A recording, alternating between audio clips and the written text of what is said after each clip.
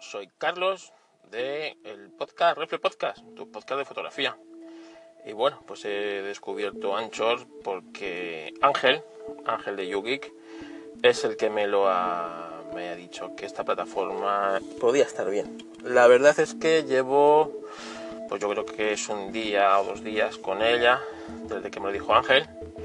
He escuchado algún podcast suyo y la verdad es que tampoco he tenido demasiado tiempo para indagar sobre ella. Sé que se pueden hacer podcasts cortos, sé que la gente puede interactuar, así que esta subida es una prueba de lo que puede llegar a ser.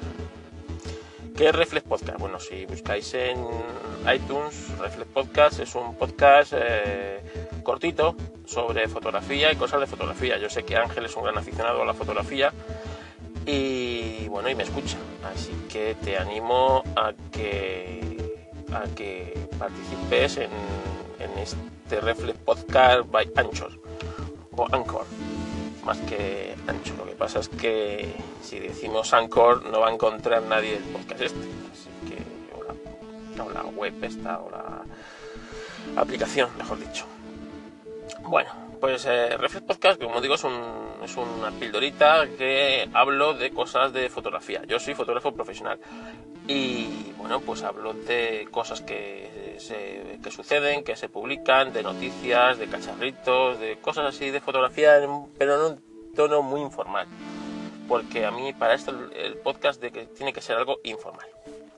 Quiero lanzar otro podcast ya más currado, más tiempo, sobre una de mis pasiones. Una de mis pasiones es la Fórmula 1, pero no la Fórmula 1 actual, que sí que también me gusta, ¿no? Pero no sobre eso, sino sobre Fórmula 1 clásica, sobre rallies clásicos, sobre automovilismo en general, el automovilismo del siglo XX. Histo Racing se va a llamar. Y va a ser una especie de histocast del automovilismo. ¿Qué es lo que pasa? Pues que no encuentro a alguien con quien hacerlo. Y para mí hacerlo con gente, con alguien, es fundamental pues para hacerlo ameno, ya que va a ser un podcast muy elaborado, trabajado, y la verdad es que no quiero soltar yo un rollo patatero, sino quiero tener a alguien que me contradiga, que me pueda decir cosas, que entre los dos podamos, no sé, interactuar y se haga mucho más ameno al oyente. Esto de Anchor, pues solo son 5 minutos, así que puede estar bien como píldora del podcast, tanto de Reflex Podcast como de Histo Racing, así que lo voy a seguir atentamente. Yo soy un gran escuchante de podcast, un hardcore, así que en mi podcatcher, que suele ser, que es Overcast, pues la verdad es que ahora mismo puedo tener tranquilamente más de 100 podcasts que escucho con frecuencia. Es decir, con frecuencia es cada vez que se publica uno intento estar al día. Bien, es cierto que hay podcasts que me cuesta más y podcasts que realmente me cuesta menos, pero sí suelo escucharlo, ya que en mi trabajo, procesando fotografías delante de un ordenador o procesando vídeo delante de un ordenador, o incluso a veces en bodas, que son así un poco laxas y me permiten durante etapas de la boda ir con un casco, un auricular metido en el oído, y a lo mejor voy escuchando un podcast porque realmente eso me abstrae bastante de lo que es la ceremonia y me consigue aislarme un poco fuera, o sea, del entorno, para así sacar fotografías como si yo no estuviera allí, ¿no? O sea, es algo difícil de entender hasta que no lo haces. Pero bueno, como os he dicho, voy a estar estudiando esta aplicación y bueno, pues me parece hasta cierto punto interesante, así que decidme cómo lo sois vosotros, qué podcast merece la pena, qué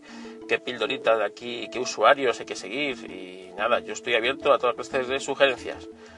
Bueno, 4 minutos 27, yo creo que esto ya está bien por hoy, así que gracias por escucharme.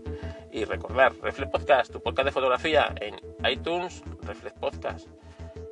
Hasta luego.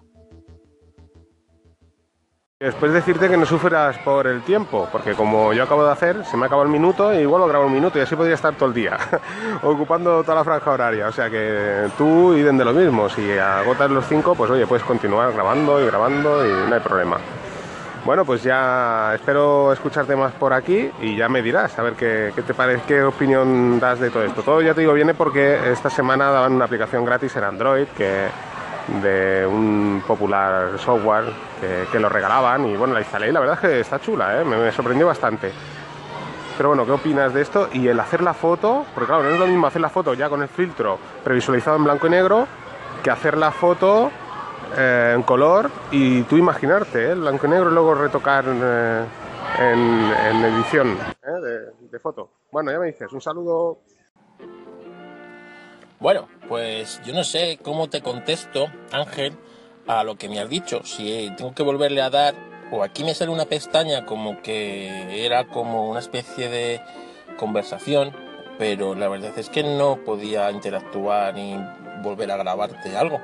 Así que no sé si esto que estoy haciendo es lo correcto o no. Una de las cosas que esta aplicación no me gusta es que no es nada intuitiva. Me recuerda, como decías en tu podcast, El Rincón de Paul, que es un poco tipo Snapchat. Y digo un poco tipo porque es enrevesada como Snapchat.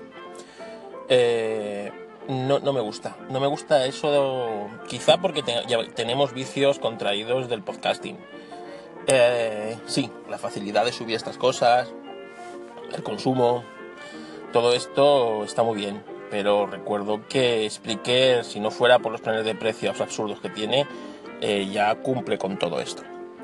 Así que espero que esto empiece, o sea, no sea tan enrevesado. Me parece genial que la gente pueda interactuar con sus podcasters, es decir, pueda contestarle, pueda añadir cosas, pueda incluso enriquecer ese podcast, ¿no? Porque es cierto que en el podcasting pues tienes que ponerte en contacto con otros medios, con Twitter, por Telegram y tal. Y sé que para algunos, por ejemplo para mí, eso no es problema, porque claro, te digo que yo vivo frente a una pantalla de ordenador, pero para otras personas sí entiendo que sea una barrera, que quizá Anchor la vaya a, bueno, no a quitar del todo, pero sí a minimizar bastante.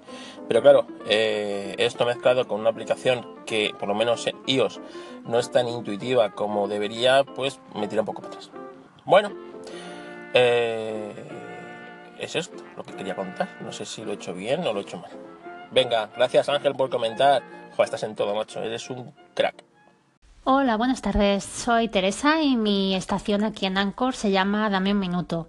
Bienvenido a Anchor y más que nada te quería decir que intentes diferenciar Anchor de los podcasts. Más que nada porque es que no son lo mismo y a poco que estés por aquí te vas a dar cuenta de que el concepto cambia mucho. El caso es que los audios de Anchor se pueden convertir en podcast, pero no es un podcast. No te digo más para que lo descubras tú solo, pero intenta abrir la mente porque si no te va a decepcionar Anchor. Nada más, un saludo y lo dicho, bienvenido. Hola Teresa, gracias por comentar el audio. Bueno, la verdad es que ya te he añadido. Y sí, veo que esto es bastante distinto de un podcast. Así que creo que le voy a dar una vuelta de tuerca y una oportunidad. Para empezar, lo voy a diferenciar del podcast que hago y del que quiero hacer. Y creo que va a ser más tipo el de Ángel, un rincón. Un rincón donde voy a hablar de cosas varias, tanto que me gustan como la fotografía, como, yo que sé, Fórmula 1, como cualquier otra cosa. Así que sí, creo que le voy a dar una oportunidad, aunque realmente yo creo que sigue siendo de momento un poco intuitiva la aplicación. Espero ser capaz de colocar este audio seguido al tuyo o al siguiente. De momento ya he añadido tu podcast, comillas, a mi lista de favoritos. Tampoco sé si eso es la forma correcta de hacerlo, ir añadiendo favoritos para ir escuchando todos los podcasts que quieras. Así que si alguien escucha esto y me puede ayudar, pues se lo agradezco. Más cosas. Pues yo creo que en principio era eso lo que quería contaros. La verdad es que el límite de 5 minutos tiene su punto, así no te enrollas en vaguedades, vas a lo conciso. Y bueno, sí, puedes hacer tipo stories de Instagram de ir empalmando una con otras, pero bueno, no sé. Hola, gracias Ángel por descubrírmelo, qué crack eres.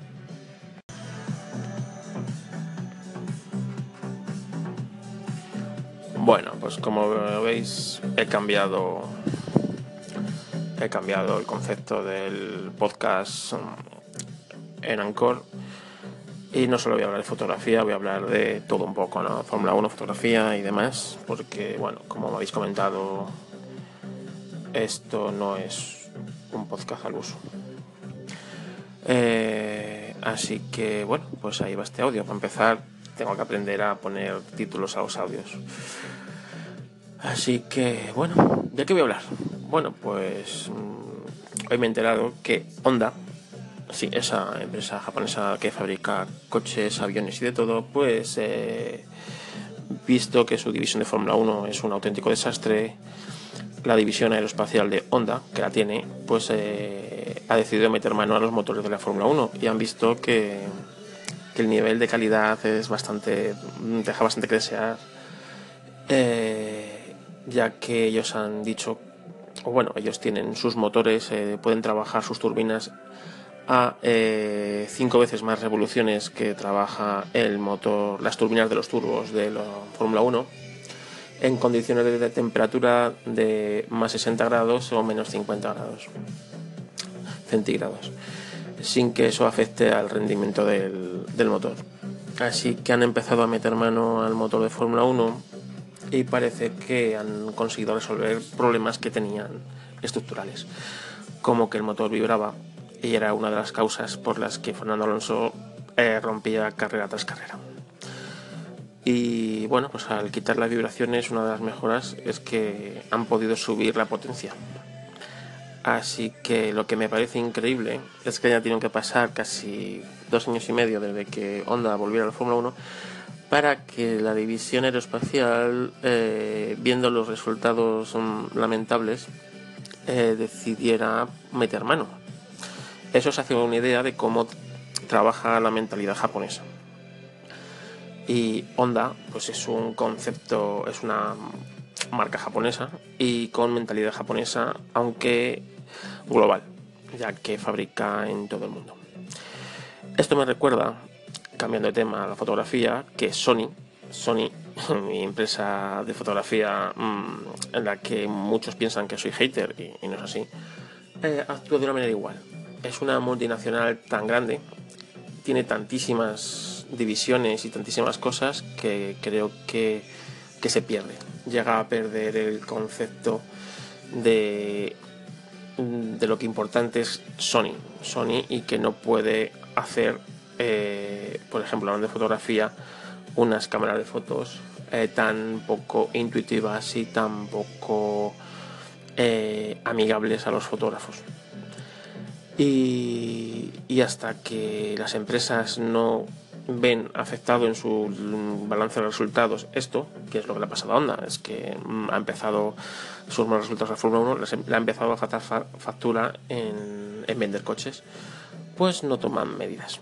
Así que bien por Honda, y bueno, pues esperemos que esto sea para bien y que Honda se consiga poner al día. Gracias por escuchar y hasta otra.